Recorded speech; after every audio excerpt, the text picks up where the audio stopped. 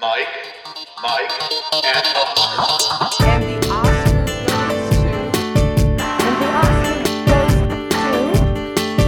the Oscar goes to... And the Oscar goes to...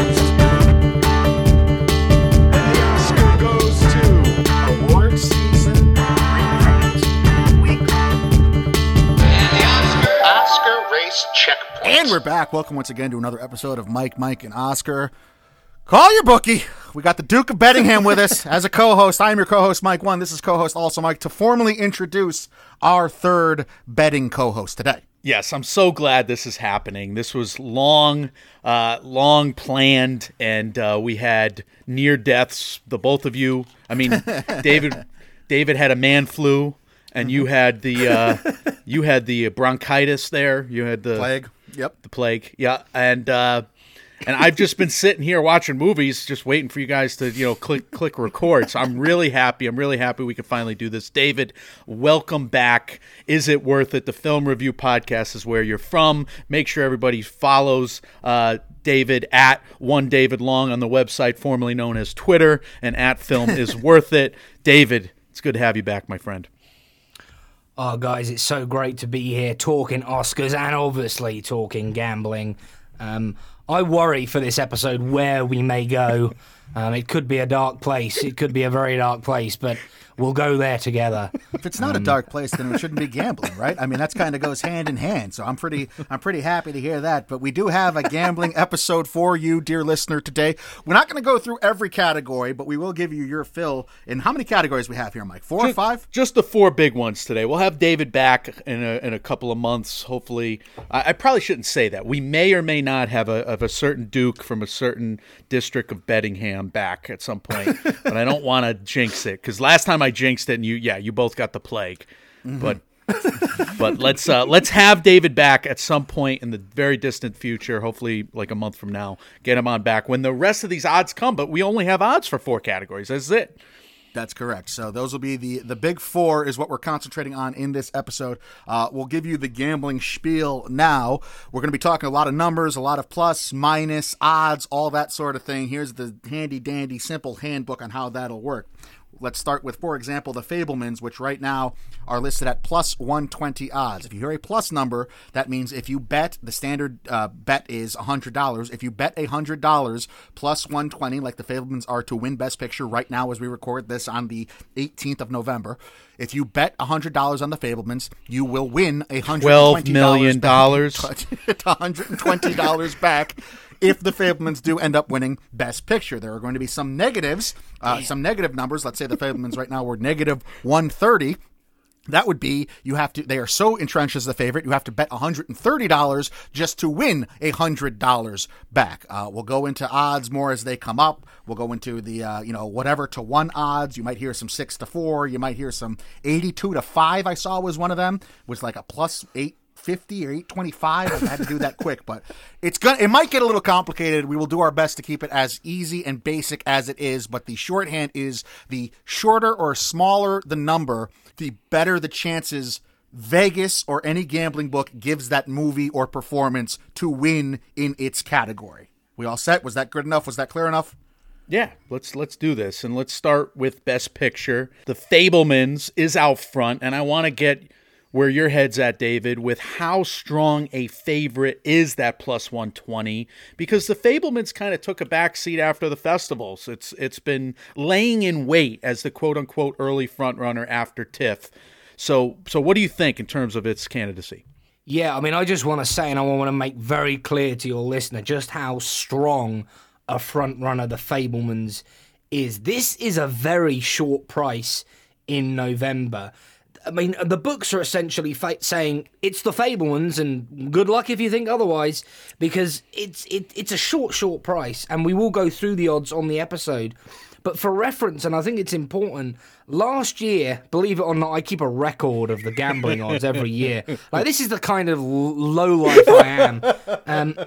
My first thought was, it's such a good idea. So you're in good company. So I track them, and I'm like, at 2 o'clock in the morning, I'm like, good God, the Fabelmans has moved from 9 to 2 to 4 to 1. I've got to get my money on. Can you share that Google document with two people? Yeah, that's actually a really good idea. We should be doing that. But yeah, I'm glad you did. Go ahead. What do we got? It's It's a roller coaster, but essentially the 12th of December last year, Belfast was the front runner, but it was 7-2, Plus so 350. plus 350. West Side Story was 5-1, and The Power of the Dog was 7-1. The eventual winner was Coda at 33-1. But what I'm trying to say is the front runner was plus 350 a month earlier this year.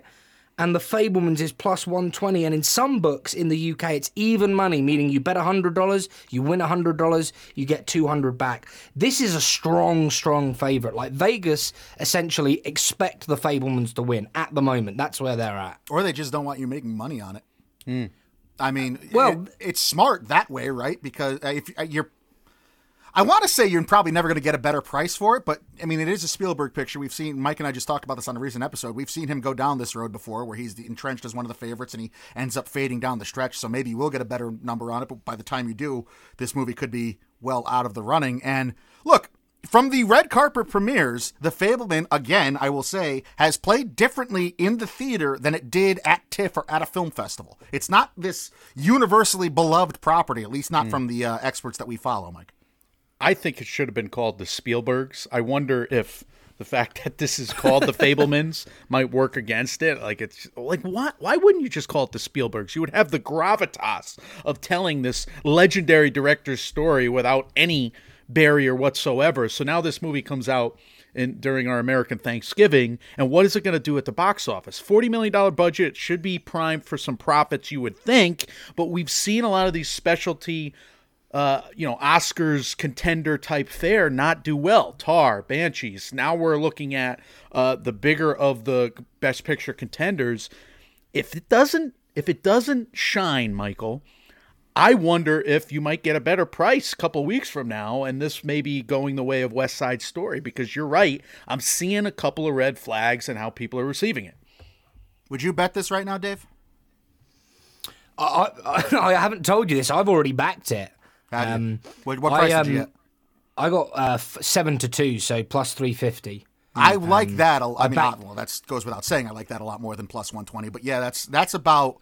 If I could get 4-1 on it, plus 400, plus 350, I would feel more comfortable. I don't know that there's any value. And Vegas again isn't dumb. They're going to take the value out of the front runners and out of the favorites. Yeah. And there could be some recency bias baked into this price as well because they know it's about to drop, and only the certain critics have seen it thus far.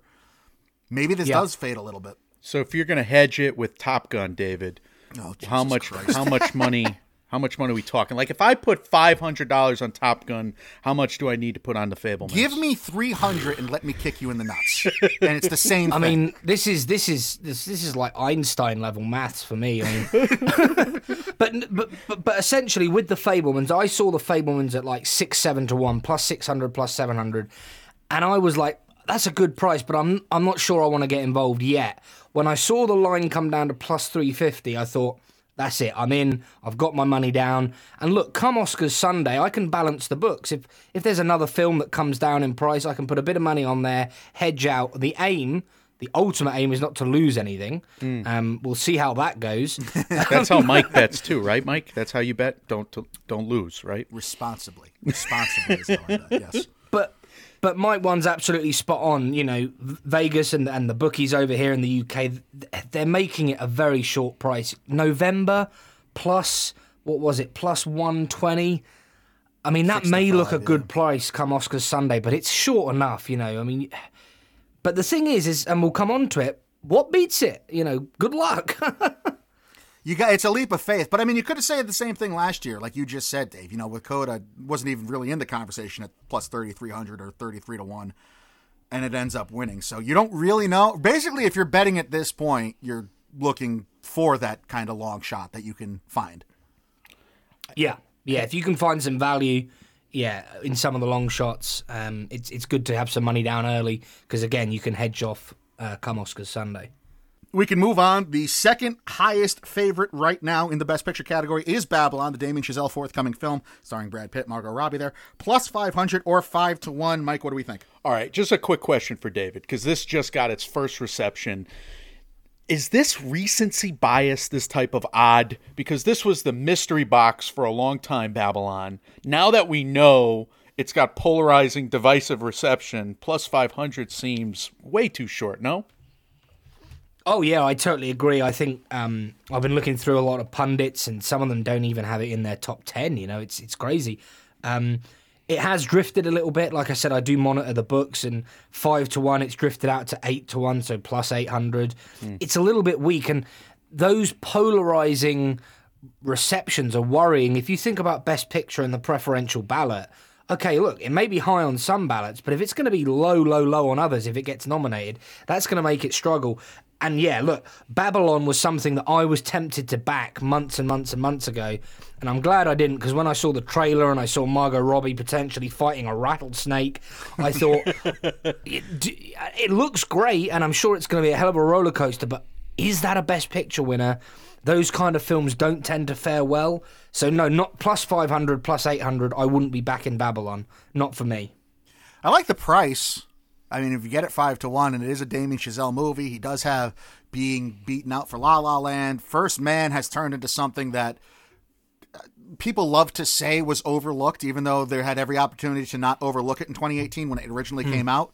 But it's kind of become one of those cult award favorites as time has gone on here, even though it was nominated for 4 awards and only won 1 Oscar. I am intrigued by I would be much more likely to put money on Babylon at 5-1 than I would be at right now to put anything on The Fabelmans at 6-5. Yeah, I'm not feeling Babylon for a Best Picture. The Wolf of Wall Street, all the Tarantino movies. Yes, Martin Scorsese won for The Departed, which was like a filthy hard R, but typically the filthy hard R movie with all the drug abuse and stuff, that's a rare win. I'm trying to think But it back. is the Hollywood movie about Hollywood, and nobody cares that Brad Pitt is embroiled in scandal. I mean, don't. I wouldn't even say he's embroiled in scandal anymore, right? Does anyone care? He's on stages, dropping microphones, being charming. I'm debating whether or not I want to bet Babylon right now is what I'm doing in my head, because I just think it might be a wise bet out of any of these, but we can move on. The next favorite here, 6-1, just outside of Babylon's 5-1, is something that does not have recency bias attached to it. It's a long-standing critic favorite, long-standing darling of 2022, Everything Everywhere All at Once, plus 600, Michael. So there's a movie called Primary Colors. Aaron Sorkin wrote it, and there's a point during the movie where I think John Travolta playing Bill Clinton goes, "That's just good politics," and it was about having a blood drive associated with that's just really good politics. And every time I see a pundit or a fan or anybody talking about Everything Everywhere All at Once, they talk about a campaign that has dazzled them. They talk about a Michelle Yeoh that has just been the lighten up every room she's in, or a Jamie Lee Curtis that's doing great on the campaign trail. It just seems like people are very happy with Everything Everywhere All at Once. Obviously, the box office was huge. So, Michael, I'm thinking like if I'm looking at a price here for a Best Picture winner, we saw the Best Picture winner come out of August last year. Why not the spring this year with Everything Everywhere? This is one of the two I would sprinkle something on if I were a gambling man or somebody that had access to gambling money or disposable income. Look, this is doing a couple of things that you want a Best Picture to do, right? It's rocked the box office. It's going to have contenders in major categories. If it were going to fall off just because it was a spring release, it would have done so by now. It's not going to fall off in mid-November going into the holidays. I mean, if anything else, with the DVD and secondary market and secondary watching and all that, and the FYC campaigns coming out in full force, this could get a whole new second life a couple weeks from now that we don't even know or are ready for yet. But all they have to do is just sell some hot dog fingers for Christmas. Right. For real. I mean, for real. And Jamie Lee Curtis has to be interviewed more on TV. And you can talk about Halloween and segue right into Everything Everywhere. It's also worth noting in a couple of books, I've seen Everything Everywhere have better odds than Babylon right now. Wow. Which, if you're going to talk about Babylon's 5-1 being too short and a recency bias, that, I think, to me, speaks to the strength of this being 6-1. Dave, what are your thoughts? Yeah, I think Everywhere All at Once you have to take incredibly seriously. This is a film that I haven't seen yet, and I'm sort of happy about that because I'm keeping it up my sleeve because I want to watch it, and I'm probably going to watch it this week, actually. We've got it on Sky Movies over here. But Craig would not shut up about this. Like, he was going on and on. Like, David, watch this film. Have you seen this film yet? And I'm like, oh, give me a break. But he had a point. Like, he said to me, I think this could have award season legs. And I think it does. And it seems to have like a loud fan base. And yeah, look, I think 6-1 is a very interesting price. I wouldn't back it myself now because I haven't seen it, but once I've seen it, if I like it, I might be sprinkling at sixes. I think that's a fair price. Let's take a handful of the next three films kind of in order here. These are 10, 11, and 12 to 1, respectively. Women Talking plus 1,000. Tar at plus 1,100. She Said at plus 1,200 or 12 to 1. Dave, tell me about Women Talking. Look, I think you have to take this film very seriously. I think it's a real powerhouse film in terms of performances. There's so many good performances. The story is heartbreaking. It's brilliantly directed. I think the director's going to be probably, or in my opinion, is the biggest threat to Steven Spielberg, and we'll come on to director later. I've obviously seen Woman Talking. I saw it at the London Film Festival. I think that's a good price. And look, there's a narrative that people can get behind with the subject matter. And yeah, I was a big fan of this film. I really, really look forward to the rewatch. Because once I knew the destination where the film landed, I'd like to go back and analyse the journey a bit more. Very script heavy, so I could see it doing well in one of the screenplay categories, and brilliant performances from 4, 5, 6 actors there. So yeah, very interesting at 10 to 1 to me. Women Talking is one that we were in on early too, Mike, with our way too early Oscars. Well, I always fumble in the words. When it's March and April, I know what that show is titled. When it's November and December, I have no clue what it's called. 100% way too early Oscars prediction. Thank you, sir. Right, 100% accurate. Yes, Yes. because we are, of course. No, Women Talking, David. I didn't realize you saw this one. So let me ask you a couple quick questions. Were any production values Oscars worthy in your mind? I mean, the cinematography's gorgeous. The costumes. It's a period. The costumes were great, but it's the performances really in the screenplay that stands out. The performances really were very, very good, and it's going to be interesting to see where people are campaigned. I know there's a little bit. Well, we'll stick this actress in lead, and we'll go supporting here. But I think, look, this could have a really solid foundation for a Best Picture campaign. With a screenplay, with a cinematography, with a couple of acting nominations. So I think it's interesting, and I really enjoyed it. I really enjoyed it. I think Vegas has said a few lines before. They've made these odds before in their past because all three of these films, Women Talking, Tar, and She Said, they deal with the same subject matter. Of course, the Hollywood industry is ready to champion one of these films or one of these storylines going against sexual assault in the business, certainly after the Me Too movement. They got to be ready to make that issue movie statement at some point in the Academy. Now, will one of these three films get it? Will they kind of vote share and none of them will get it? Because all three of them are indeed strong by all accounts. I've seen Tar and She Said. Now, I wouldn't expect Tar or She Said to win. So that maybe if you're telling me Women Talking is perhaps more palatable as a Best Picture winner, that makes some sense. I tend to walk away from Best Picture winners of the past, and I say, that could do it. Did you have any of that radar? Was that on your radar? We've seen issue movie Best Picture wins in the recent past as well, but did you come away saying, oh, that could definitely do it? Yes, yeah. You did. I obviously came away with the performances as the highlight, but I just thought as an overall piece, it felt very Best Picture-y. Forgive me if I get his name wrong. Is it Ben Whishaw?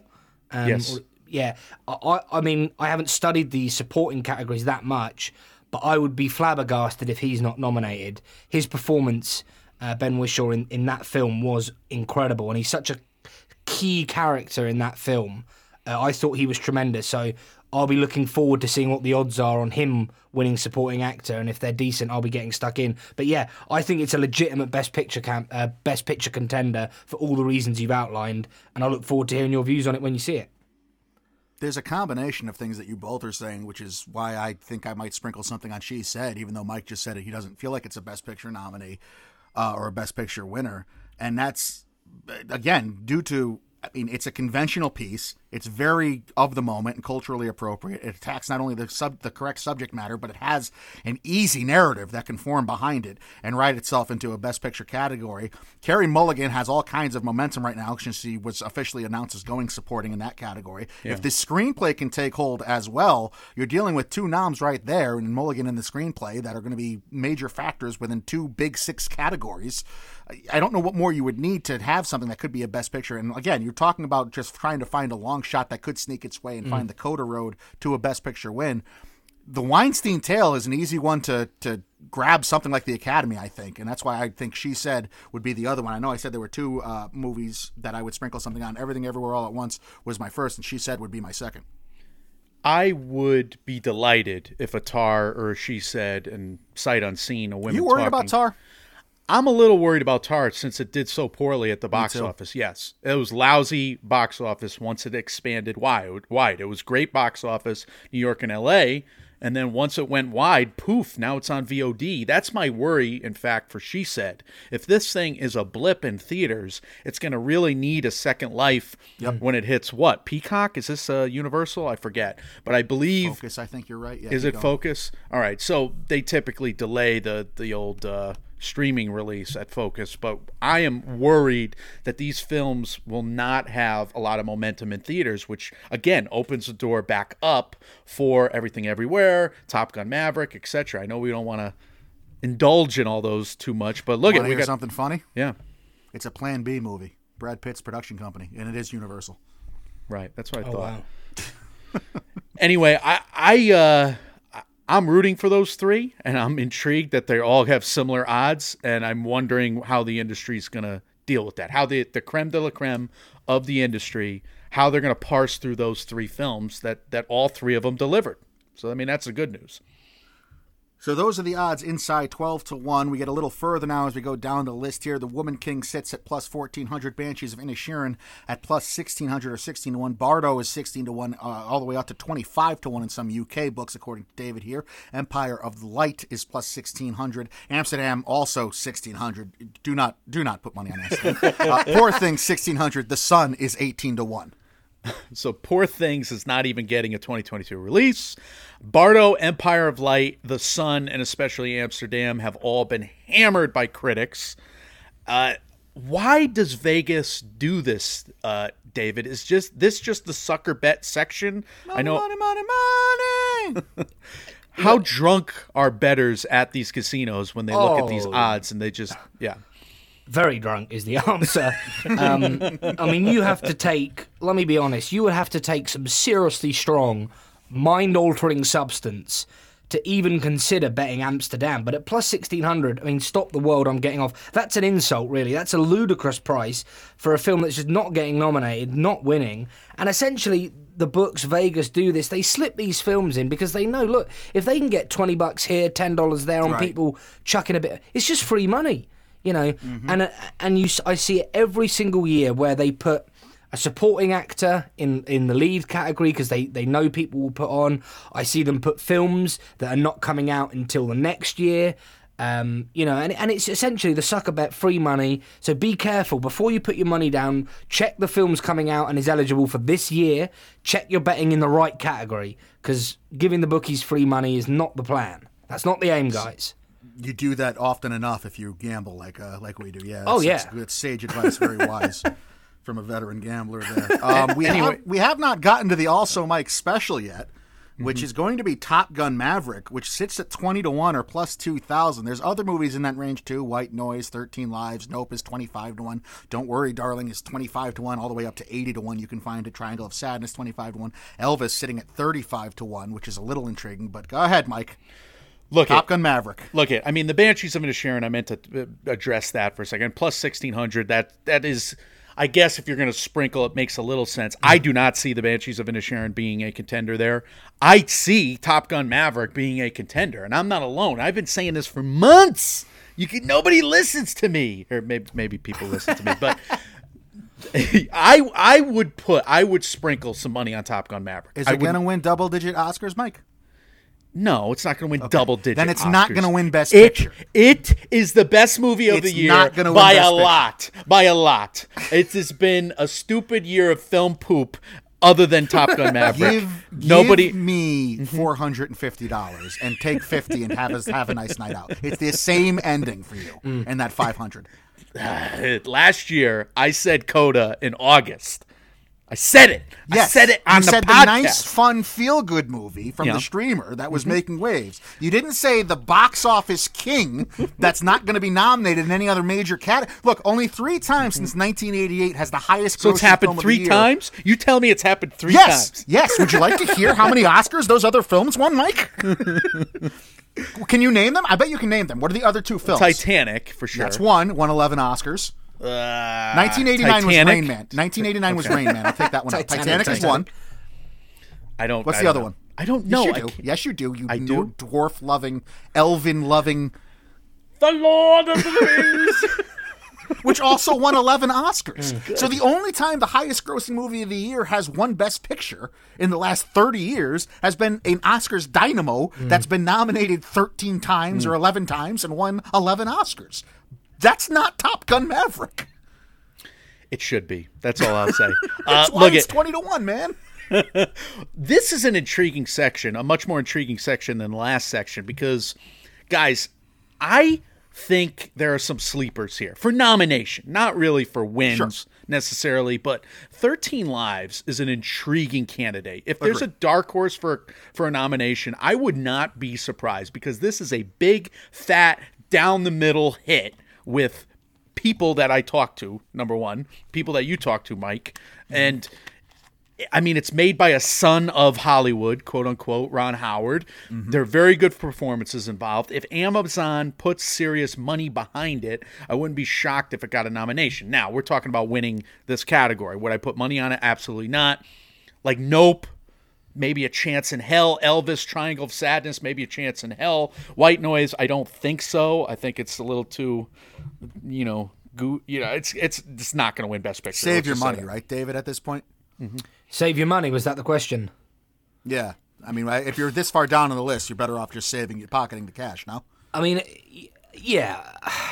I mean, look, it's tempting, and there is a narrative, and I was shocked to see Feinberg has Top Gun at number 2. Clayton, What if it hits, David? What if it hits? Clayton- Talk to me, Goose. Clayton Talk has- to me, Goose. Clayton has it at 4. What if it hits? I mean, 20-1 is an intriguing price, but I don't think it's big enough. Look, if this was like 33-1, 40-1, I might like chuck 10 quid on it, $10, whatever. I think Mike One's absolutely spot on. It feels like if Top Gun Maverick is gonna win Best Picture, it has to like win a lot of Oscars elsewhere. What's the second Oscar it's going to win? Well, that's the question. What is the it's surefire winning- Oscar it's going to win? Oh, it's definitely winning some Oscars. Definitely. Okay, which It's- one? Give me the category. It's going to win editing. Wow. You think so? Yes, because the muscular, yes, last year was Dune, was it? And it was Ford v Ferrari before that, and it was the freaking girl with the dragon tattoo. The muscular. I'm not editing against it films. winning editing. I can see it, but like, I don't Sound. think it's a slam It could dunk. win- it could win It could win sound. sound, sure. Hold on, I got to go to my hunch section now. It's winning Oscars. Top Gun Maverick is winning Oscars. Film editing and sound design is where I said a month ago when I prepared this document, I would put money. Those are my hunches for Top Gun Maverick for sure. Now, original song was probably a hunch a while back for Lady Gaga, but since then Rihanna's kind of stumped her in a way. But it's winning. Tom Cruise, don't count him out either. Yeah, well, look, I think we'll get on to actor, but I think if Top Gun Maverick's going to be a serious picture contender, then Tom Cruise has to be involved. I mean, Agree with that logic. I saw a lot of articles might have been a month or so ago, about making the Oscars cool again. Now, I don't know what the hell that actually means, but Top Gun Maverick being a legitimate Oscars contender, having smashed the box office, like, that's cool. Like, people would enjoy that. The average cinema goer would be like, wow, Top Gun Mavericks could win Best Picture. I don't know. I mean, the fact that Feinberg has it at 2 is baffling. I mean, what does he know? Like, does this guy have some inside info here? It's intriguing. That is high for that film. I mean, here's the road. Here's the road, right? And it's not out of the realm of possibility. The Fabelmans, it has a tepid reception. Babylon has a tepid reception. She said, or not she said, I'm sorry, Women Talking has a tepid reception. Emancipation is too polarizing because of Will Smith right now. And Killers of the Flower Moon isn't a surprise release by Apple. Like, okay, if all of those things happen, which they could, I mean, then you'd have to have momentum for Top Gun Maverick to be taken more seriously in categories like Best Actor. So, like what David said, I agree with that has to happen. And if that happens, then sure, Top Gun could become this 6 or 7 time Oscar winner. And then, yeah, Mike gets to live his dream. I just don't want him to be happy. I mean, the path, as we talk about the quote-unquote path, is simple. It's PGA. Top Gun Maverick wins the PGA. I think PGA could go for Top Gun Maverick because it made the producers a lot of money, and it made the producers think that theatrical was a. I mean, in this particular time, this is a unique time for movie going. Top Gun saved movie theaters. Top Gun rejuvenated There's that movie narrative. theaters. If the Academy, which they have not yet, but if they wanted to make this year about saving movie theaters, then yeah, they can. That's an easy. I agree. That's an easy narrative to get behind. It will be the coolest Oscars since 1986. So just be ready for that. If Tom Cruise is in the Best Actor race, they have to wheel a couch out onto the stage, don't they? And just like motion to him, be like, huh? You couch? We need ratings.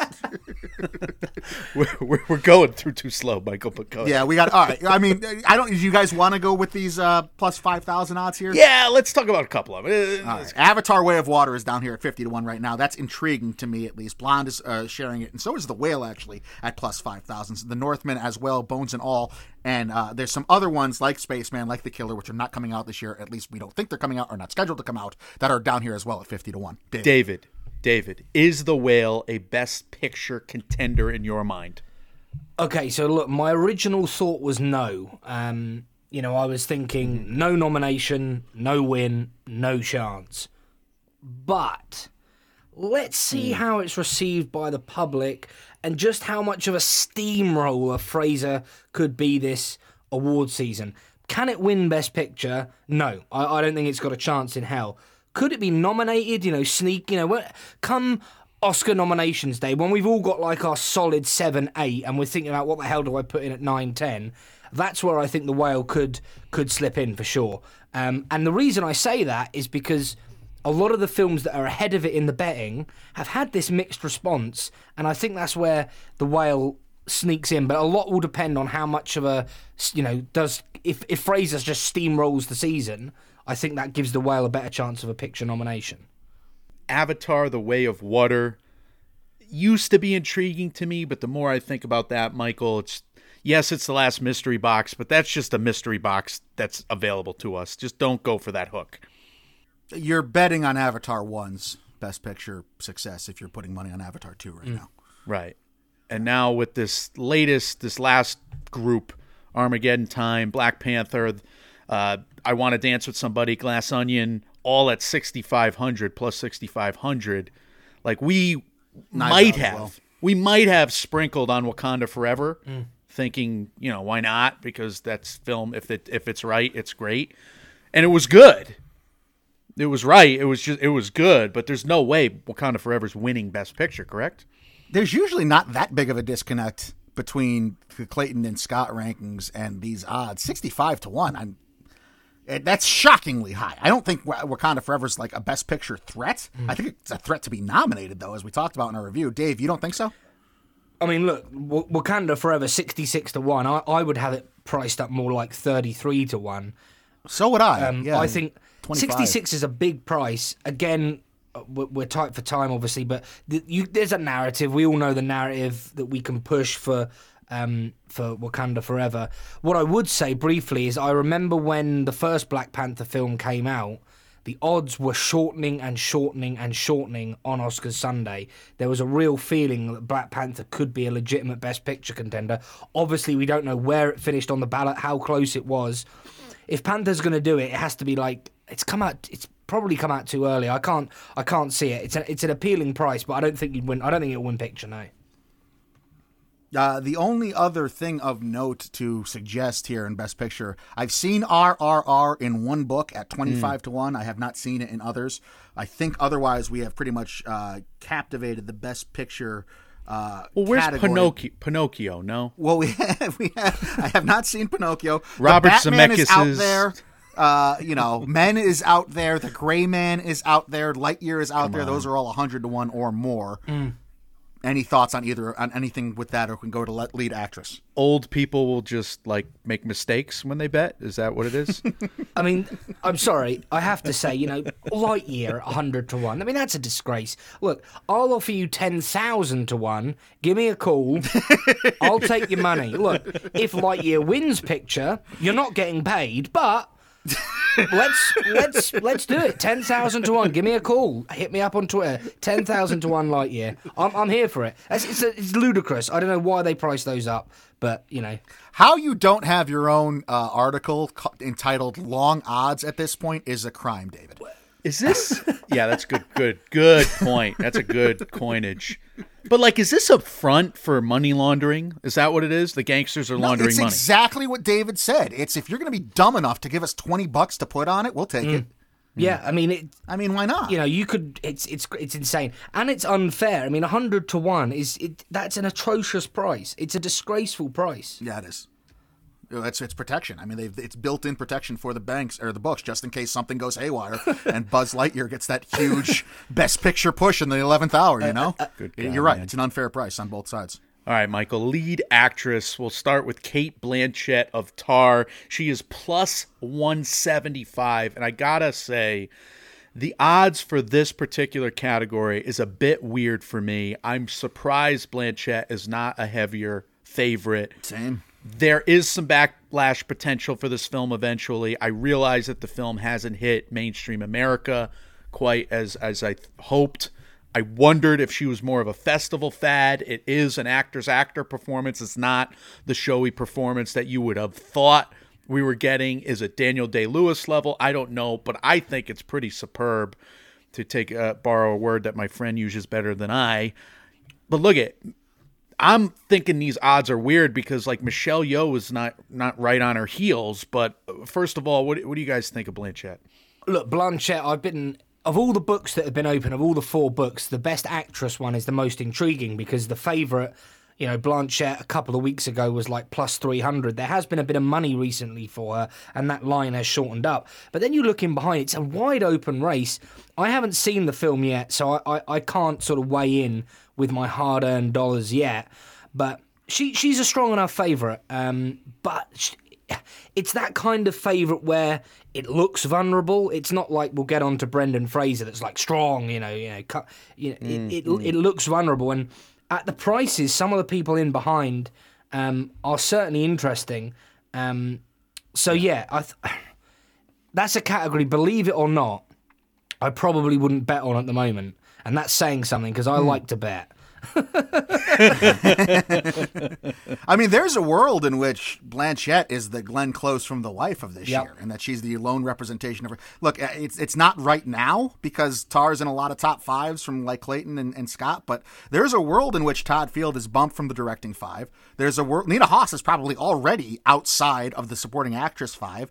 The screenplay is probably battling right now to stay in original screenplay 5, and even if it is in, it's probably healthily behind Everything Everywhere and The Fabelmans already. I don't think Tar is like the slam dunk Best Picture nom everyone thinks it is, and if it doesn't get those other big 6 noms, yeah, Blanchett could absolutely be upset. I agree with Dave. I don't think she's entrenched as much as Brendan Fraser is at this point.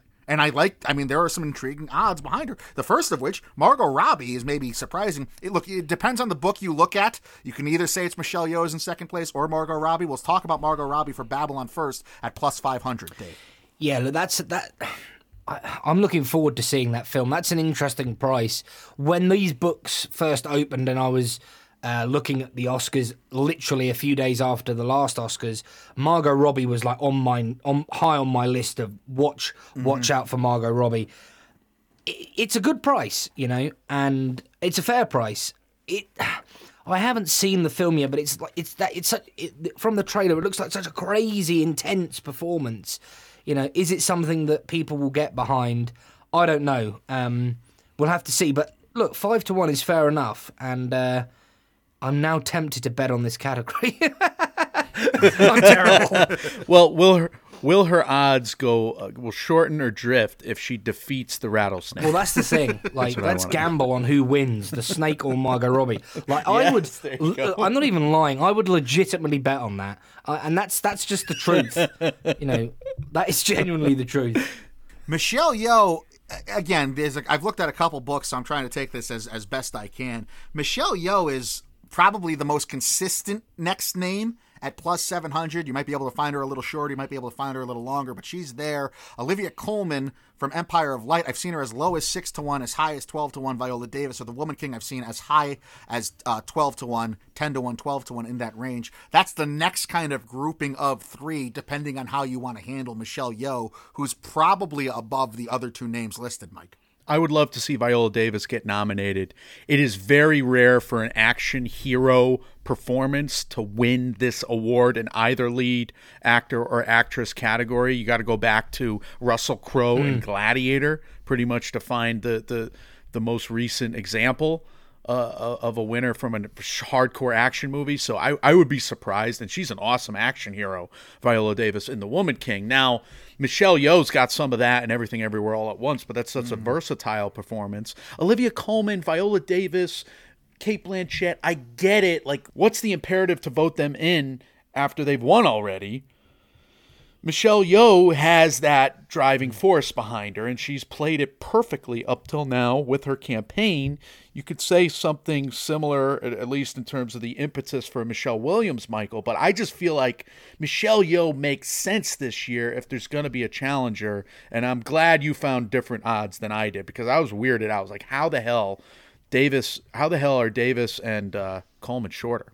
Yeah, this I think part of Dave's hesitation to bet this is that the books are so varied in a lot of different potential winners with this, because you mentioned Michelle Williams. I scrolled down, I forgot her odds are actually shorter than most of those, and again, it's Michelle Yeoh's could be shorter than Michelle Williams depending on what book you're looking at, etc. But Michelle Williams is usually pretty entrenched below or shorter than 10-1, plus 500, plus 800. Ana de Armas, you can find her between 600 and 10-1. Danielle Deadwyler, you can find at 8-1. You can find at 10-1. I've seen her at 12-1. Dave, go in any direction you want with any of the previous six names. It's kind of a mishmash in the middle here for lead actress. I've changed my mind. I will be gambling on this category. He was placing bets while you were talking, Well, Mike. I've got the iPad here. I legitimately could. No, let me tell you my reason. We've got some of the rankings here. Gold Derby have Yeoh at 2. Feinberg has Michelle Yeoh at 1, and Variety's Clayton Davis has Michelle Yeoh at 1 as well. It's like, okay, so we've got her at 2, 1, and 1. I'm seeing plus 700, 7-1. That seems like a legitimately good bet. And obviously, you get your money down at 7-1. If she shortens up, you can then lay a bit of money off elsewhere.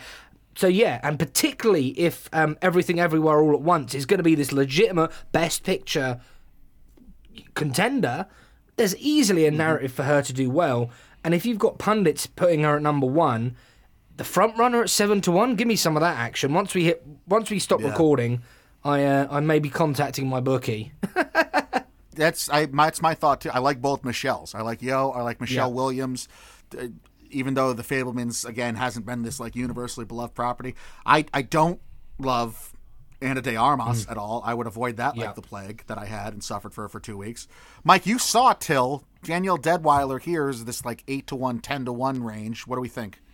Well, I think the performance is very strong. I would not begrudge a nomination at all. She does something, though, during the movie that's a little bizarre. Like, I don't know if she's taking it from archival footage or what, but she flutters her eye and twitches her eyelid closed for at least 10 full seconds that felt like 45 full seconds that moved very slow. It almost felt like 10 minutes worth of screen time where she's just fluttering her eye. I've never seen an acting choice like this ever. It was the strangest acting choice I've ever seen, and I wonder if this is going to work on the acting branch, perhaps. I wonder if, because they like the go broke, go big or go home kind of choice. Can you make it work?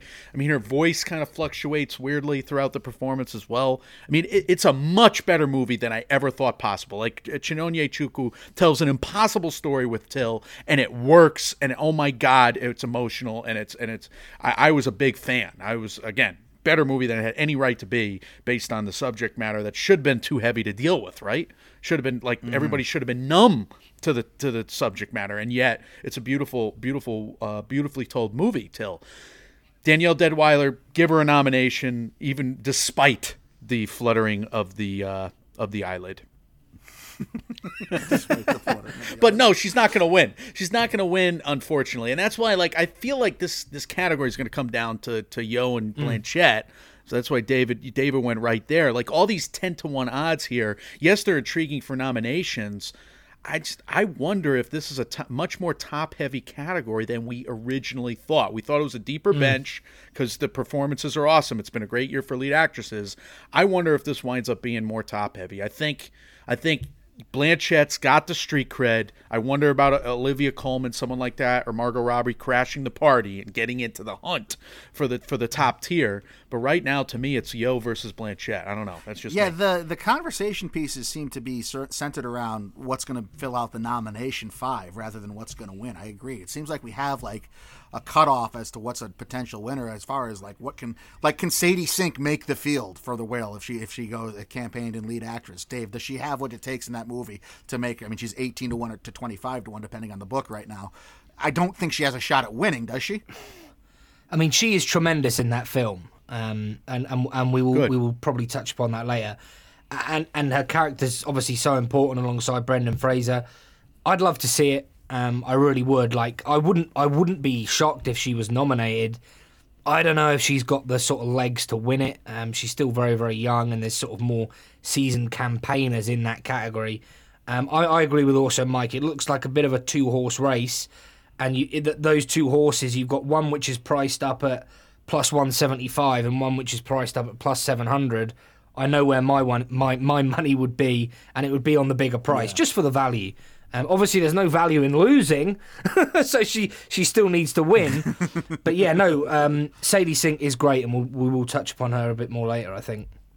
You're dabbling in some wild long shots the further down the list here you go. Laura Dern for The Sun can be found as high as 40-1. Florence Pugh, I'm assuming it's for Don't Worry Darling, is in that 16 to 18 to 22-1 range. But Dave, you wanted to talk about her performance in The Wonder. Yeah, I saw The Wonder at the London Film Festivals, and I'll be honest, I think it was one of my favourites of the festival. It was a very sort of tense film. There was a lot of suspense.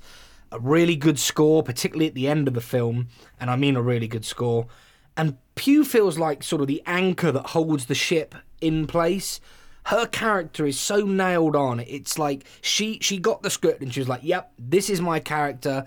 And you just feel like you know her character immediately. It's a strong performance.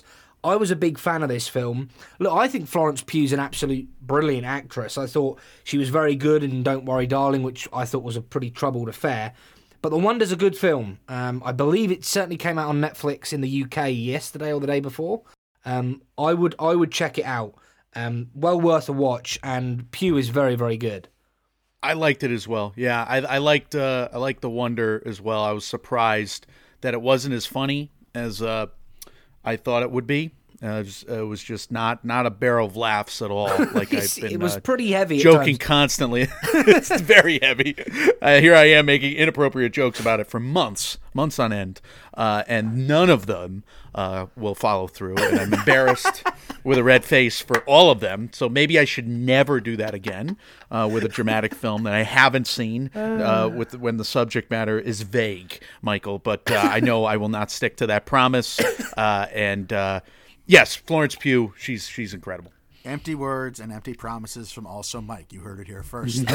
As far as rounding out the category here, just to hit on someone that might be your favorite, Jennifer Lawrence has the best odds out of the super long shots, plus 20-1 or plus 3,300. She's awesome too, by the way. Yeah, really good performance in Causeway. And again, but we're talking about people that might fill out the category for nominations, right? You don't think anyone's going to... She's not going to win, no. Yeah. She's not going to win. I would love it. Frances McDormand from Women Talking, Dakota Johnson, Cha-Cha, Real Smooth, Zoe Saldana, Avatar, Way of Water, Anne Hathaway from Armageddon Time. Mike, she would have a better chance if she went supporting, maybe. She should have gone supporting. And why isn't she supporting? It makes no sense. Same with Dakota Johnson. That makes no sense. And why is Frances McDormand in the lead category? Because she's the biggest name. She's won it before. But I mean, maybe she's taking one for the team here in a way. I mean, I know Rooney Mara is being put forward as the lead from Women Talking, so why isn't Frances McDormand more in the supporting categories? This is kind of a legacy vote, I would guess, in terms of those odds.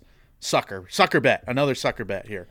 Yeah, that's kind of the territory you're in down this far. Jessica Chastain, the good news, the good nurse, leaving that in. Emma Thompson, good luck to you, Leo Grand. I'm a little surprised to see her so low at 35-1. I don't know. I mean, it could be one of those dark horse candidates that fell out the category. I don't know. But for a nom, right? For a nom, she's not winning. For a nom, she could be there. Zoe Kazan, if she said, Greta Gerwig, White Noise, Tilda Swinton, 3,000 Years of Longing, 40-1. Emma Corrin for Lady Chatterley's Lover at 80-1. I love these performances, by the way, but Right. not winning. No odds for Rooney Mara, Vicky Creeps for Corsage, Leah Seydoux, One Fine Morning, Zar, Amir Ibrahimi of Holy Spider, or Tang Wei of Decision to Leave that we were able to find, unfortunately. David, if you had to make the odds for any one of those, Rooney Mara, for instance, what are your odds? Guess the odds for Rooney Mara of Women Talking. You saw it. She would probably slip in. I'm just looking through the book now. Forgive me. I don't know. I'd probably offer you 9-10-1, maybe a bit bigger. Oh wow! That is a legitimately good film, and I think it's going to be a contender in a. I mean, to see Frances McDormand in there is stupid.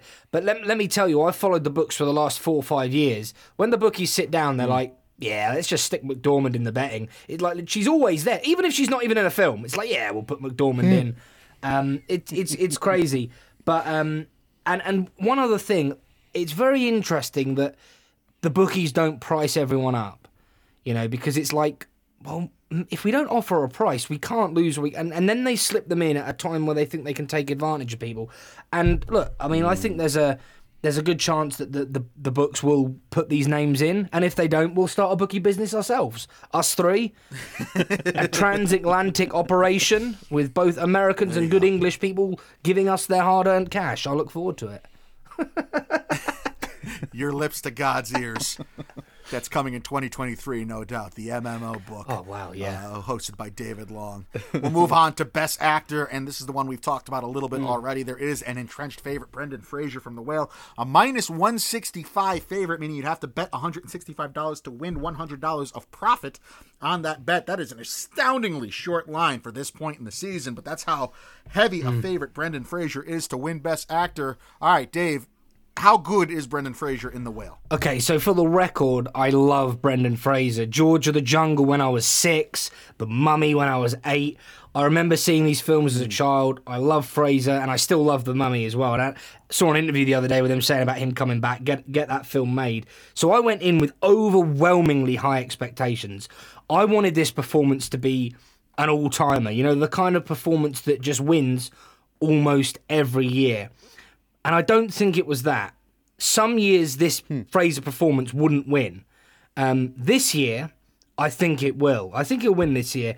He is very good. It's a side of Fraser we haven't really seen on screen.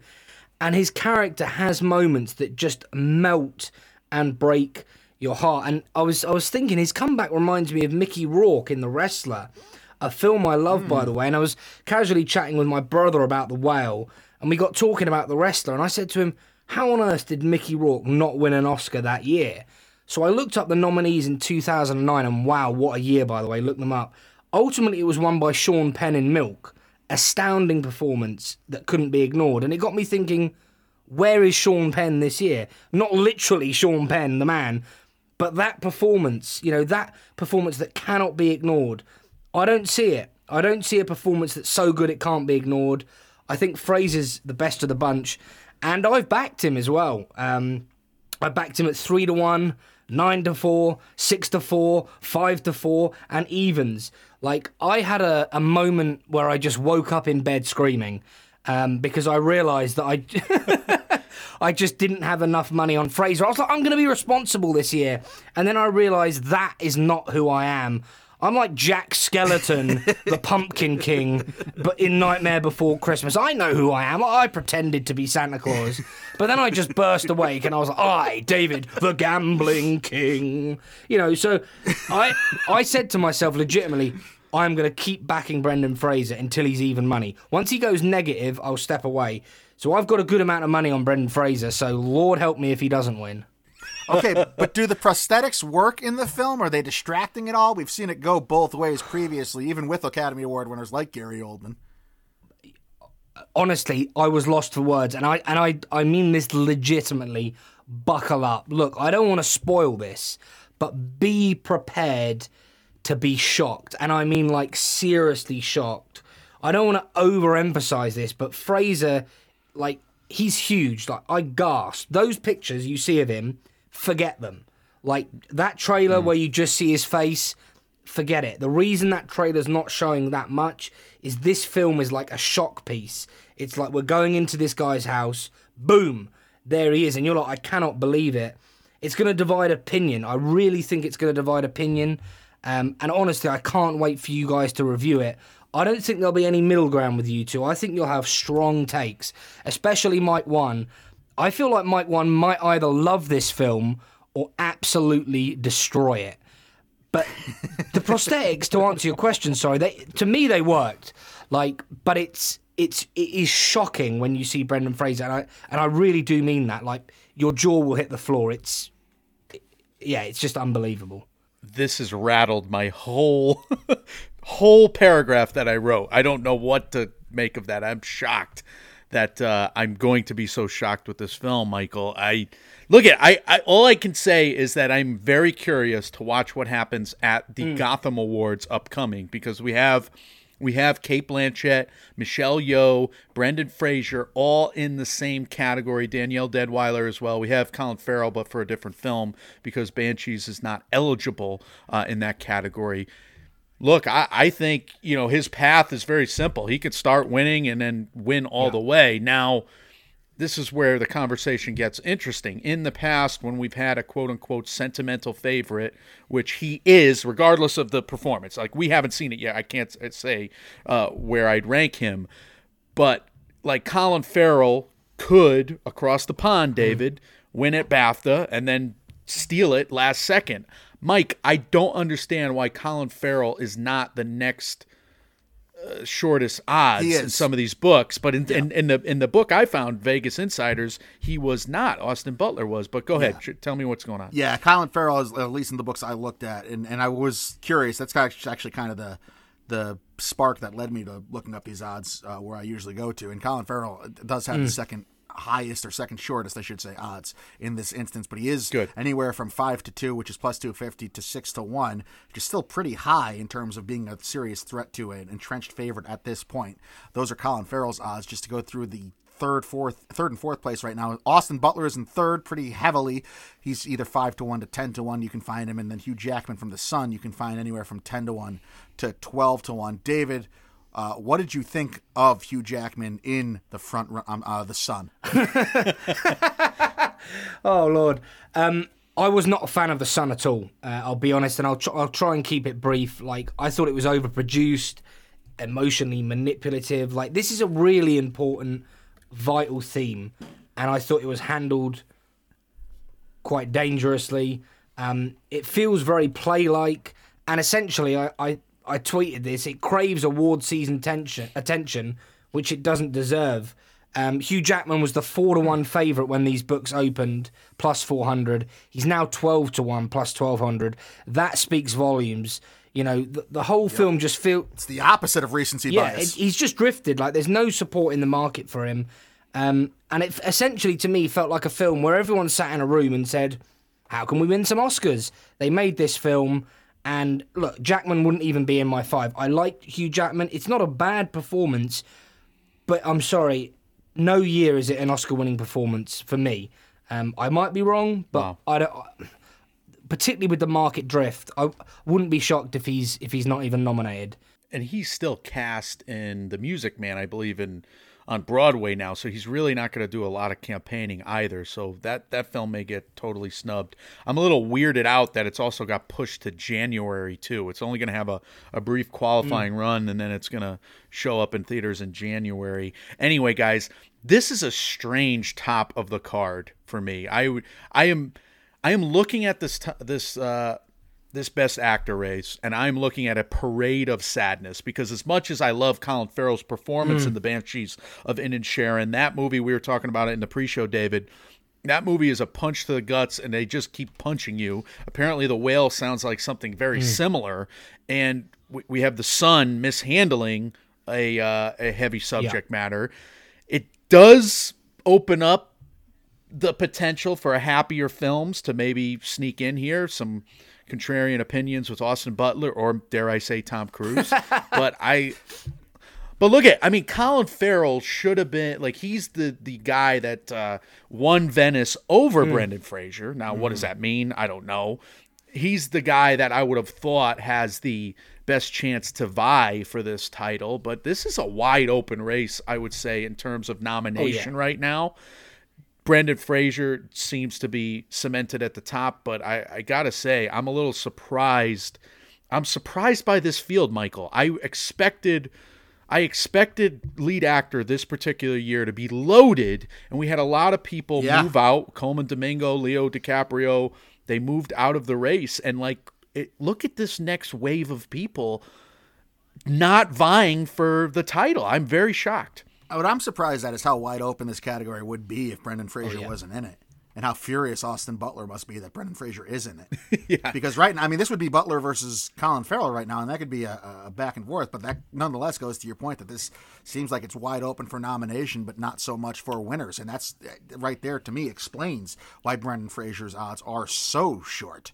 I don't even know that I would bother betting on any. I don't think there was a long shot that I would take. And like you said, Mike, Nicolas Cage from Butcher's Crossing at plus 2,000. Ryan Gosling, the Gray Man, 18-1 to 33-1. Adam Driver, the Hitler Professor from White Noise at 18-1. It's a fun performance, but no, come on. If he didn't get it for Marriage Story, he's not getting it for White Noise. Right. Viggo Mortensen, Crimes of the Future. I'll have what he's having. The Academy's not watching that movie. Chalamet from Bones and All. I'll have what he's having. No. I don't know. Does Christian Bale from Amsterdam intrigue you? Harry Styles from My Policeman? Come on. I know there's some noise out there for Alexander Skarsgård for The Northman. I don't see it. What are we talking about here? Yeah. These are sucker bets galore. Until this one name, but it's probably not winning it unless the BAFTAs have something really loud to say, is Bill Nye, Mike, plus 1,400 to plus 2,200. Living is a movie you saw more recently than I, David. I really liked it at Sundance. What did you think of Living from Sony's Pictures Classics? Oh, I loved it. And Nye really steals the show. He'd be in my 5 for sure. For me, I would have Fraser 1, Butler 2, Farrell 3, Nye 4, and I hate to say it, but I might just slip Tom Cruise in at 5 to watch the world explode. Yeah, you would. Everybody's saying but that. But the thing about enough people. I just want to see the world burn, so get Tom Cruise in there.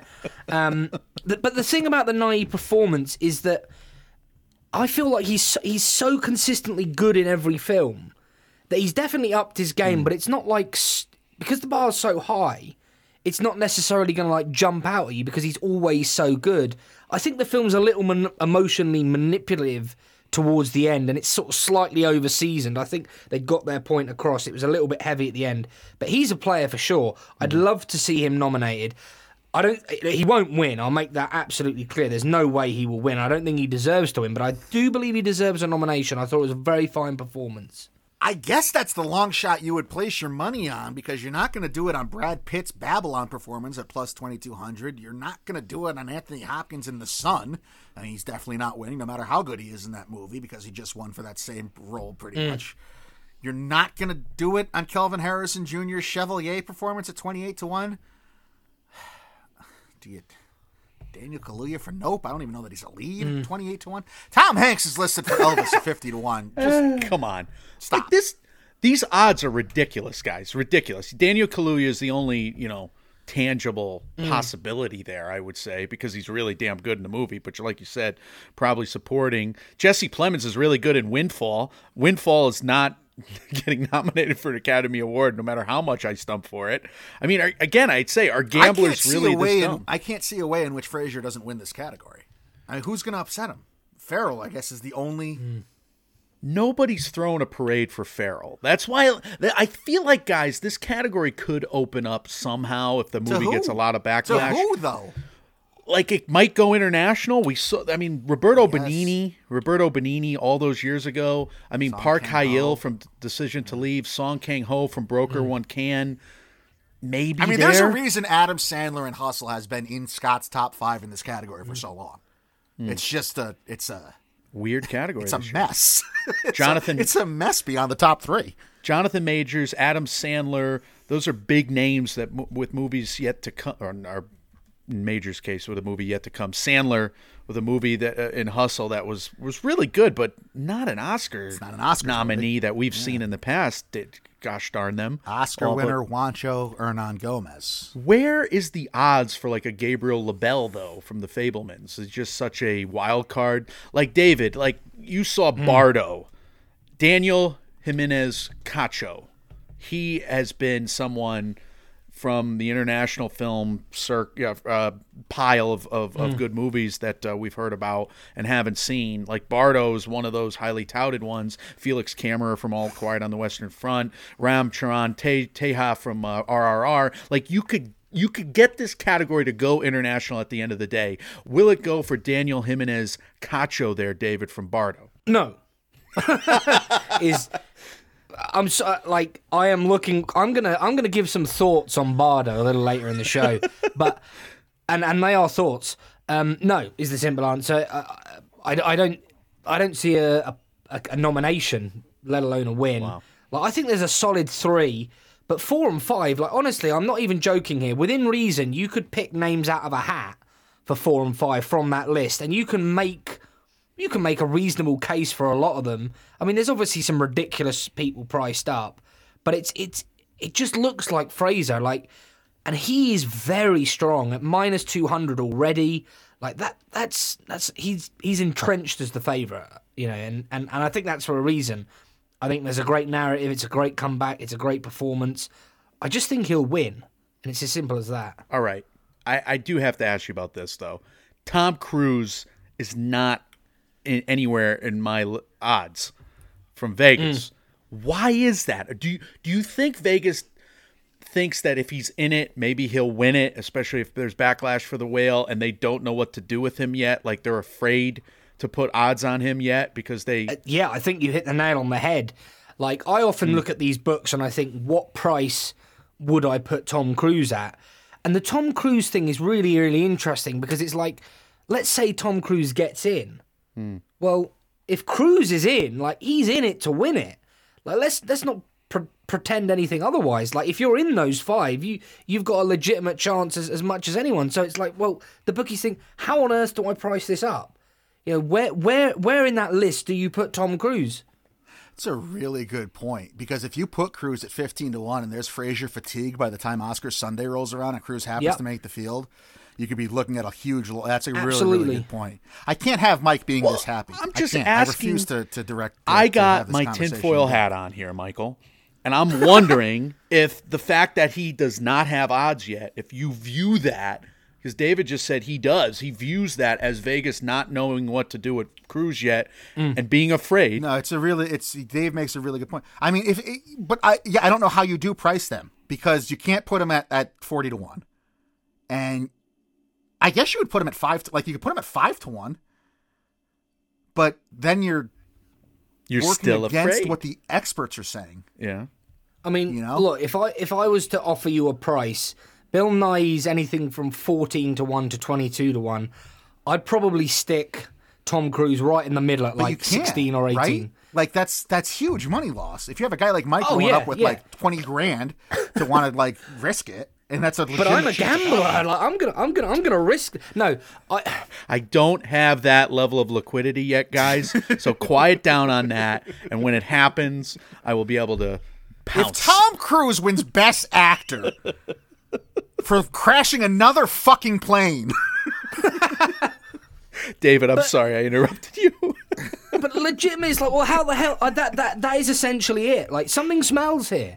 Something stinks. Like. And I genuinely think it's that Vegas just don't have a clue. And I think if Tom Cruise did get a nomination, I think his price would be very short because it's the kind of nomination that you can see really gathering momentum. But look, I'm going to be honest. There is no universe where Tom Cruise should beat Brendan Fraser. Okay. I think it's a fine performance from Cruise. I think it's two brilliant films, loads of nostalgia behind it, but it's not better than Brendan Fraser. Would I'm sorry. Would you vote Cruise over Butler, Dave? No, I would have Butler over Cruise. I was a big fan of Butler's performance, What about and if it Farrell? wasn't for, I need to rewatch Banshees of Inisherin because that movie honestly left me feeling dead inside. It was seriously, It was like, rough. Yeah, I agree. Like when people left the theater, I was just sat there like white as a ghost, thinking, "What's the meaning of all this?" Like I was in a dark place. So I need to study that performance again. It's definitely some of his better work, but I just think Fraser wins. And I know like that sounds obvious, and the book suggests that, but tinfoil hat on. It would be a shock if Fraser didn't win. Well, the It only really risk would. is that the entrenched favorite at this point, recent history suggests it's going to fall off. Like, if you're such a favorite that you can't lose, you lose by the time Oscar Sunday comes around. Like, Belfast was everywhere, right? And it lost. Like, Power of the Dog at one point was everywhere, and it lost. David, do you think The Whale could engender enough backlash, like with how they handle the subject matter, with how quote unquote shocking it might be, that people will say, we're not awarding this film. I don't care how good Brendan Fraser is. Or do you think at the end of the day, the Academy, the creme de la creme of the industry, maybe after Colin Farrell wins a BAFTA, or maybe after Tom Cruise wins a couple awards, whatever. I'm trying to think of, maybe that's not the right argument to make, is trying to give you alternatives, because we don't know the alternative yet.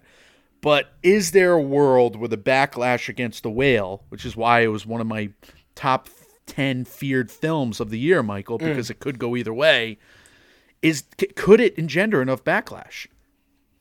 Also, Mike, you are a very smart man, and that is a great question. Yes, is the answer.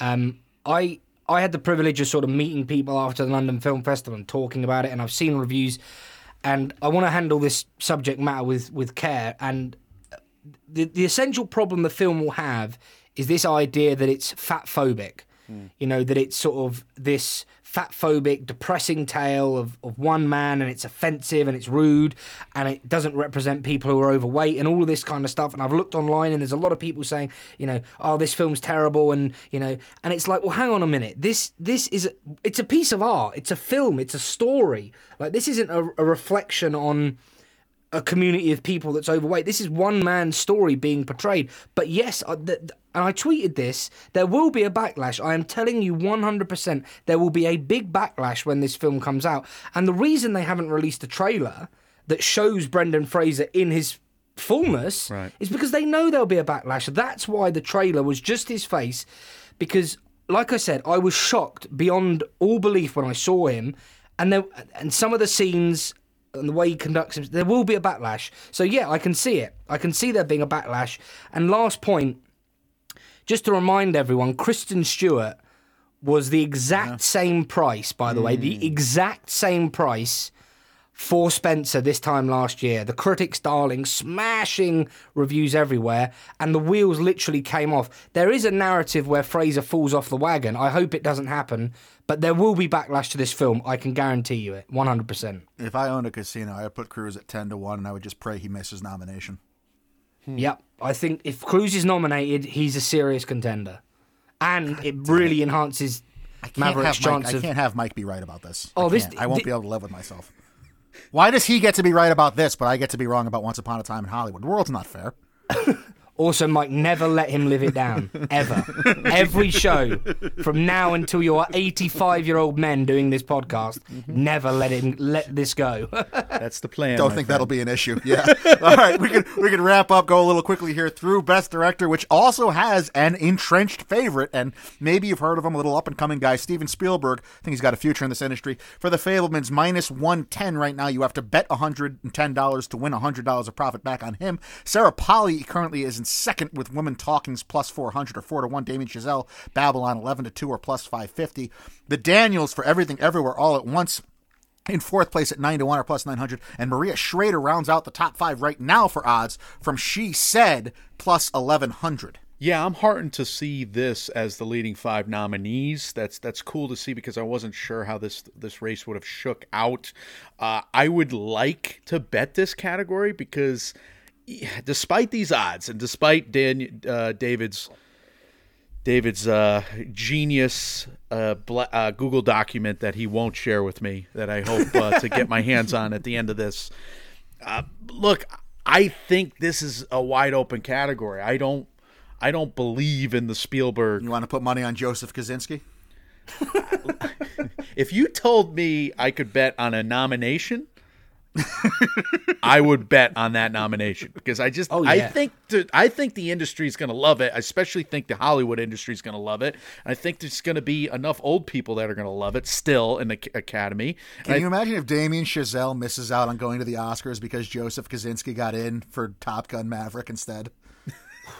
Look, I think Todd Field did a hell of a job directing that film, plus 1,200. I mean, I could totally I'm see surprised this. he's on the outside of the Vegas odds right now. I mean, he's Clayton Davis's number 2 in the directing field. Right. I guess I would segue it with this. David, Sarah Polley, like Maria Schrader does a really nice job with what she said. Sarah Polley, can you see her winning this category? Is this a 12 Angry Men level directorial achievement? Is this, number one, is this a chamber piece, Women Talking? Because I've seen chamber pieces just showcase a directorial prowess like, you know, like many in the past have. I mean, Tarantino made one crazy ass one with what was that, the Hateful Eight, Michael? Mm-hmm. Yeah, essentially most of the film is a chamber piece. It takes place in the same location, and it's, like I said, it is women talking, and it's very script heavy. Look, I think Sarah Polley is the biggest threat to Spielberg, like legitimately 100%. I saw her in the bookie that I use. She was 6-1, and I thought plus 600, I'll have a little bit of that. And then before long, she was plus 350. The Spielberg line is incredible, really. He's already minus 110. He's a stronger favourite this time than Jane Campion was last year. So Jane Campion was the favourite this time last year, but Spielberg is shorter. Essentially, the bookies are saying Spielberg will win this, but for me, Sarah Polley, definitely number 2. That's where my money would be. And I think those 5, Spielberg, Polley, Chazelle, Daniel Kwan, and Daniel Schreiner, and Maria Schrader, they're probably the 5, but Spielberg's strong. And look, if this is the thing I'm thinking, if Spielberg wins director, like, The Fabelmans, just give it the Oscar for picture. Like, how is Spielberg going to win director and then they're going to give Best Picture somewhere else? But look, I've got my tin hat on. That's how again. it usually goes, Dave. I know, but It's how it's gone lately. They split director and picture. It does not go hand in hand. I find you are right. And Spielberg's lived it with Saving Private Ryan, by the way. Yeah, very true. So yeah, I suppose. Yeah, Spielberg wins director and Maverick wins picture. There we go. Nice. The Spielberg odds to me are, this is just my take, but this is the easiest narrative to write out of anything. I mean, Frasier's got a wicked easy narrative as well, but it's Steven Spielberg, arguably the greatest American director ever to live, hasn't won the award in 20 plus years. It's his biopic movie that he was so nervous about showing. It's already won on the film festival. I mean, it's so easy to write. I think this is, I would be surprised if Spielberg wasn't the favorite in the category. I don't know that I would have him as a minus money favorite, but because that narrative is so overpowering in favor of the, again, arguably greatest American director to ever live, it makes sense to me that he's a minus, even though it's a slight minus. So, David, the contrast of this nostalgia piece about his, his life, his own life coming from a well-known director, the contrast of Bardo to The Fabelmans, what does this boost Steven Spielberg's chances, in your opinion? What did you think of Bardo? That's a ham-handed segue of all time, but go ahead, please. So I was fortunate enough. You hated it. Yeah, I did. I was fortunate enough to see Bardo at the London Film Festival, and I honestly described it as cinematic purgatory. It was like I was in a glass box, and above me I could see heaven in all its glory, because there is great moments in this film. But below me, there is just hell and fire and brimstone and death. and that's what this film felt like. It's like there's moments of greatness, and legitimately I mean that, but there's also absolutely horrible moments. And the analogy I've got for it is like, so I sit down in the cinema, and there's one seat next to me, and just as the curtain lifts and the film starts, the director sits next to me, and I'm thinking, oh boy, this is awkward. And like 5 minutes into the film, he's like, are you enjoying this film? And I'm like, well, give me a second, dude. And then like 10 minutes into the film, he's Birdman was great. It was great, Birdman.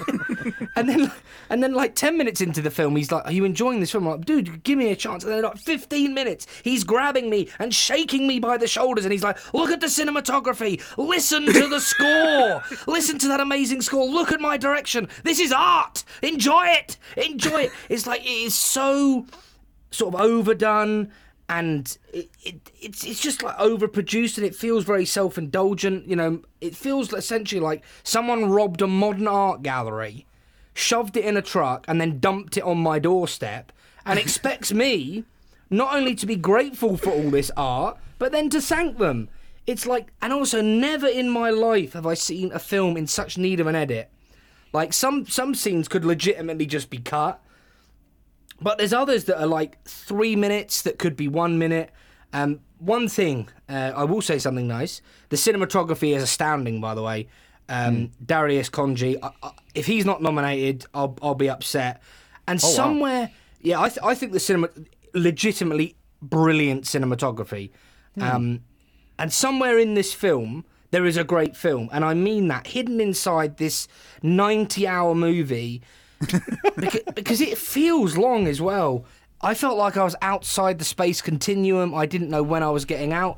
I did not enjoy this film at all. Look, in there's magic, there's heaven, but it's surrounded by fire and brimstone. A bit of a mess. Too long. Cut the film, man. Too long. So no, it cannot be nominated for director, because it's like, you need to cut this movie down. It's too long.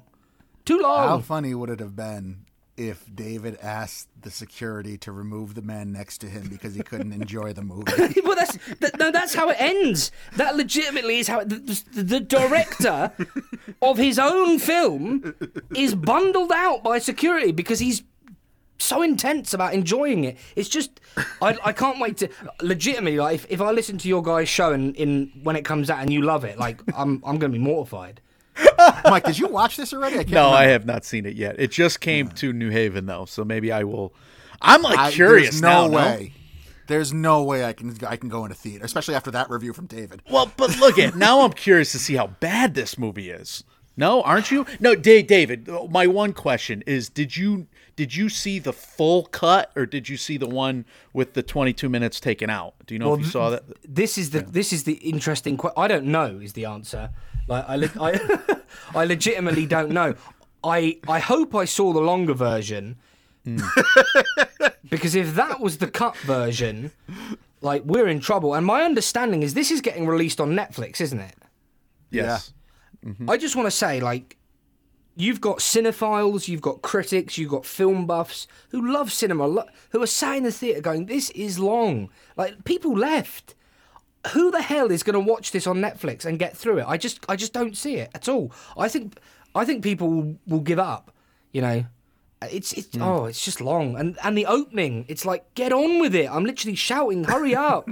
So yeah, look, I'll be fascinated to hear your thoughts. Now I've said that, it'll win director, it'll win picture, it'll win score. Sweep. It'll Yeah. go down as Silence one of of the the best Lambs films type of all run. time. But yeah, I apologise for my rant, but that's where I'm at with Bardo. Never Well, apologize for a rant. If on you my want to support Bardo and Best Director, you can get Inarritu at 14-1 right now, along the likes of Sam Mendes for Empire of the Light. James Cameron is actually 16-1, which isn't bad odds. Park Chan-wook, it depends on the book. You could find it 16-1. Dave found it all the way up at 40-1. Florian Zeller, kind of the same idea. You can find it at 16-1. Dave saw it at 50-1. Martin McDonough and Gina Prince Blythewood are both 16-1 for Banshees and the Woman King, respectively, as well. guys, if I'm gonna sprinkle Park Chan-wook is not the Yep. craziest sprinkle in the world. He won the Cannes I Best was Director. thinking the same thing, Mike. He directed the hell out of that movie. Mm. I have to see it again, but I really enjoyed the style of it. I mean, it's wackadoo style, not whack as in, the 1990s rap slang for certainly negative. No, but it's good that you bring clarity to it because we should also take this opportunity once again to reiterate, no wolves. no, not technically, Okay. no wolves. Not technically. I think metaphorically, I think they were still in there somewhere. Okay. But the decision to leave viewing experience is intense. It's another one that kind of left me just guessing. I was watching Decision to Leave, and I kind of felt like I felt with the Banshees of Inisherin at points. It was really bizarre. Really bizarre watch. But there's If no. you could have only one of those two directors make the field, which would you pick? I would pick Park Chan-wook. Yeah. I think McDonough's script, and certainly the performances in the Banshees have merit to it. I am not a huge fan of the pacing of the Banshees of Inisherin. I think the pacing of the Decision to Leave. So when you ask me about a composition category, Park Chan-wook's Decision to Leave makes a ton of sense. I'm just still baffled by the ending of that film. Go see that movie for the ridiculous ending. By the way, so. Yeah, There's my pitch. I saw Decision to Leave at the London Film Festival. Big fan, well paced, very well directed. That 40-1 is interesting. I much preferred the direction Decision to Leave than the Banshees of Inisherin. And I've got to mention it. It has a Parasite film, and I know how much Mike One loves Parasite as a film. So I just I was praying Twitter wouldn't come back today on the 18th, so my last tweet could have been Once Upon a Time in Hollywood deserved the best picture over Parasite. you That will would be go down poetic on that justice. ship, and I respect you, sir. And I will go down on the A Star Is Born ship. Stick to your principles. Yeah, that's right. Look, if you're looking for an international flavor, director is where you look, at least as terms of how the nominees have shaken out, certainly in the past half decade or so. So it's a good place to look. And speaking of international nominees or potential nominees, Ruben Östlund, Triangle of Sadness, he sits at 20-1 odds. Dave's found him at 80-1 in one UK book. Aronofsky's for The Whale is 20-1 as well. Noah Baumbach and here's Mike's Joseph Kaczynski, both sit at 25-1 or plus 2,500. Olivia Wilde, Dave found her at 100-1. I tend to believe that more than the 28-1 that I found her at. But if you want to put something on Don't Worry, Darling, feel free to lose your money, I guess. What do we have for those? David Russell, Amsterdam is beyond 30-1. Andrew Dominic's Blonde beyond 30-1. Chinyonye Chukwu is beyond 30-1. She's about 40-1 as well. We can go even further with Matt Reeves, Ryan Coogler, Ron Howard, Jordan Peele, Cooper Rafe are all 65-1, and then James Gray for Armageddon Time beyond 100-1 in some places. Take this in any direction you want, guys, for the super long shots for director. Coogler, Peele, Östlund, Kaczynski, potential nominees. Would I be shocked if they got nominated? No. Chukwu probably should be involved in that mix just based on the merit of the movie. Hell, Noah Baumbach directs the hell out of White Noise. I loved his direction in that film. I can't speak to Aronofsky. Look, Östlund, talk about a movie that where every scene to me was like bloated, like 8 minutes too long. I don't understand the love for that film necessarily. I mean, yes, they pukey on the shippy. It was funny. But David, did I watch another movie than you with Triangle of Sadness? Did you enjoy that one? I saw the Triangle of Sadness, and it is too long, but my favourite scene of the film festival was on that ship. The carnage that unfolded. I was in tears of laughter, and I don't often Good. cry with. Okay. I absolutely loved it. But no, there's issues with that film. But yeah, no, I did see that at the London Film Festival as well. Is Brendan Fraser good enough to drag Aronofsky to nomination? Yeah, I think so. Because you've got to look at that piece as a chamber piece, as this sort of isolated analysis of this man, and you've got to say, well, look at the direction here. Look, and if you like the film, you've got to give praise to the director. So, like I said, if that Fraser steamrolling, award season, he's winning everywhere, then he could drag the director into a nomination for sure. Interesting. Any long shots you like or you would sprinkle on, Dave? There is only one, and I haven't seen it. This was when I had the plague. I missed it. Guillermo del Toro's Pinocchio. Now he's 100 to 1 to win director. Now he's not going to win. I wish with all my heart there was a book where you could bet on nominations. Me too. Because I would Me too. just be so entrenched in that. But those odds would be ridiculous. Like Spielberg would be minus 700 right now. Yeah. There would be no value. Yeah, you'd have to have like people on the outside.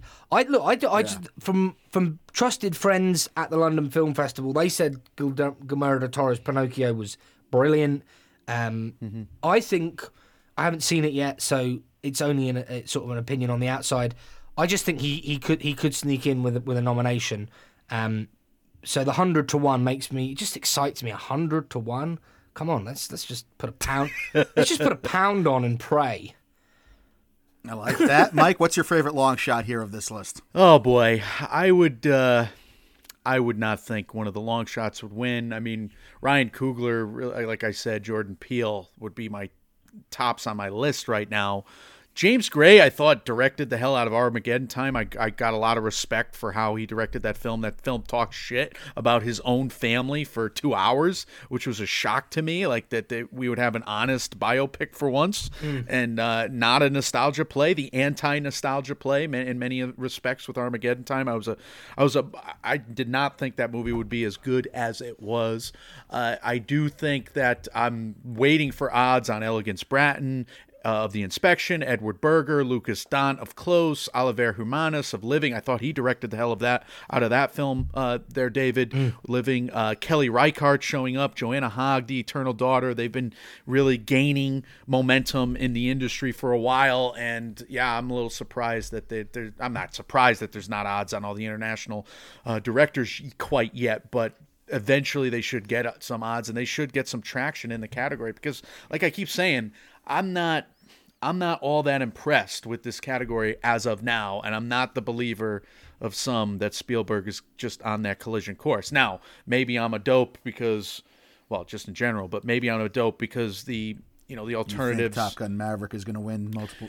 No, I just think like Best Actor, I don't know the alternatives yet, and I'm not yes, Park Chan-wook should be an alternative in that category. He should be, and yet that movie hasn't built the momentum in the States yet. So maybe it will, but we'll see. So I mean, it's just, until the alternative presents itself, who's winning it. So I'm rooting for Sarah Polley. Like she's directed the hell out of a documentary. She's directed the hell out of a film from the early 2000s. I would root for that. I'm very excited to see that film when I can, and I'm heartened by your review of it, David. Women Talking. Yeah, put it this way: if you gave me $100 and said you have to bet on this category, it would go on Sarah Polley, legitimately. And the final point I'll make is if you don't think Spielberg wins, you've got to be rubbing your hands together and licking your lips because his line is so short that he's pushed all these other lines out. Like you're getting great value on some of these other directors. So this is the kind of category where I think you just sprinkle because look, you cannot back. I'm sorry, you just don't back Spielberg at that price. It's there's just no value there. So Sarah Polley for me, right. I think, brilliantly directed film. I could get behind that, especially at 4 to 1. I think it's interesting right now to look at any of the favorites, because they fall off, man. I mean, the more I look at how sure everyone is about, I wish there would. Don't count Austin Butler out. I think that's going to be my moral for my story today. Don't count Austin Butler out. He's still my number one, having not seen Brendan Fraser yet. Yeah, he's my solid 2. I love that performance. The interesting thing is particularly with Fraser saying he won't attend, I believe. How do the Unspeakables, the Golden Globes, play out? What does that mean for the rest of the race? Because Butler, his performance, that film feels very Globesy, if that makes sense. And I could see it. It's true. I could see it gaining momentum there. Then you look at BAFTA. Do they sort of award Colin Farrell? So yeah, I mean, the tin hat comes out because it is a minefield. But I hope Brendan Fraser wins, and I hope you guys like the film. I really do. There's that. I mean, again, he's got a very easy narrative attached to him. I think it's going to be hard for people in the profession to actually, when it comes down to nut cutting time, to vote against Brendan Fraser's comeback. I agree. This year. Shouldn't he win the HFPA's award by default? Like, shouldn't he just they like if they don't give it to him, aren't they the biggest jerks in the world? But they might be. No. Well, You going to give it to a guy who's insulting you right now? No, I but mean, they should, just because they're. I get what you're saying. But Mea I mean, culpa. He also has a chance to turn that into a huge black eye. And how many black eyes? No, can the he's not HFPA going. afford? He's not going. So it's kind Right, of but if he comes out and says, "I don't give a fuck that I won that award, fuck that organization," like that's not great. the I don't think Brendan Fraser would do that. Well, I'm just does it look saying. worse if you don't give him the Well, award? this is the I point. think it's damned if you do, damned if you don't. Is a fascinating thing to think about. The HFPA say they nominate him. He's got to be nominated, but then they sort of snub him. That in itself will cause controversy. And like you say, damned if you do, damned if you don't. I think if Fraser wins, the best thing he can do is just not acknowledge it. He'll have plenty of opportunities, SAG and BAFTA and Critics' Choice potentially, to give an award speech. So, but it'll be interesting to see how that plays out. I mean, a lot of stuff, a lot of road to run here as we're talking in mid-November with a couple heavy hitters on the horizon this week especially. But this is where the gambling preview, this is where the lines are set as of right now. So we'd like to think we helped you out and gave you a little clarity and something in this episode. As always, what matters most to us, dear listener, are your thoughts, comments, questions, and concerns. Do you find these odds similar in the books that you look at? Do you have any radically different odds? We want to know all of that. You can leave us all those on our social medias. We are Mike, and Oscar on Facebook and Instagram, at MM and Oscar on Twitter, Mike, and Oscar at gmail.com, and on Reddit. We're available wherever you do hear podcasts. If you're listening to us on either the Apple Podcast or Spotify app, if you appreciate what we do here, if you wouldn't mind leaving us a 5-star review, those help us out a ton. David, tell the good people where they can find your work. Fill the good people in on what's going on with Is It Worth It, and when can we expect to hear your beautiful voices on the airwaves again? Yeah, thanks so much for having me on, guys. I've had a real blast. I hope there's no repercussions for my Bardo rant. Probably have the director kicking my door in when this episode comes out. But yeah, you can find me at @OneDavidLong on Twitter. And please do check out Is It Worth It, the film review podcast. I did a whole series last year, Road to the Oscars.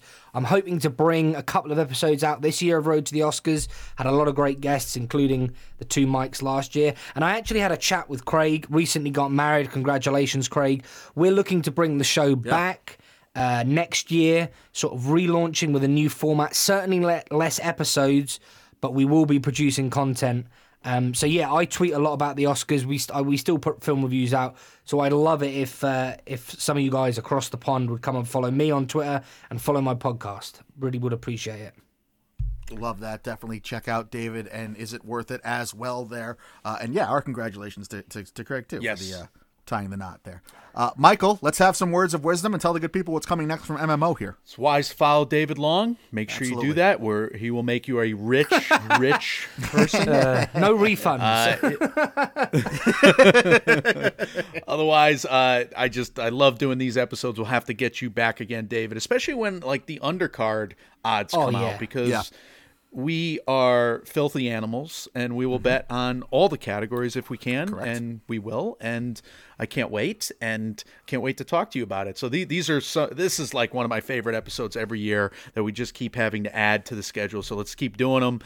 We will have Oscar Race checkpoints. We will have Oscar profile movie reviews. The Fabelmans is probably the next Oscars profile movie review from us. Glass Onion also in our sights. Michael, we'll be looking at The Whale. We'll be looking at a couple other films in early December, but late November is stacked. We got a lot of films worth reviewing. And go back to all our festival reviews in our own right. New York Film Festival, a lot of the Oscar Race checkpoints in our recent past have reviewed a lot of films. So it's been a deep field this year, Michael. So it's also wise to watch a lot of movies, because a lot of these movies are certainly I made a silly comment earlier because you just got my ire up. You got my blood up about Top Gun Maverick. A lot of good movies this year. Let me correct the record. A lot of good movies this year. It's not a stupid year of film poopy.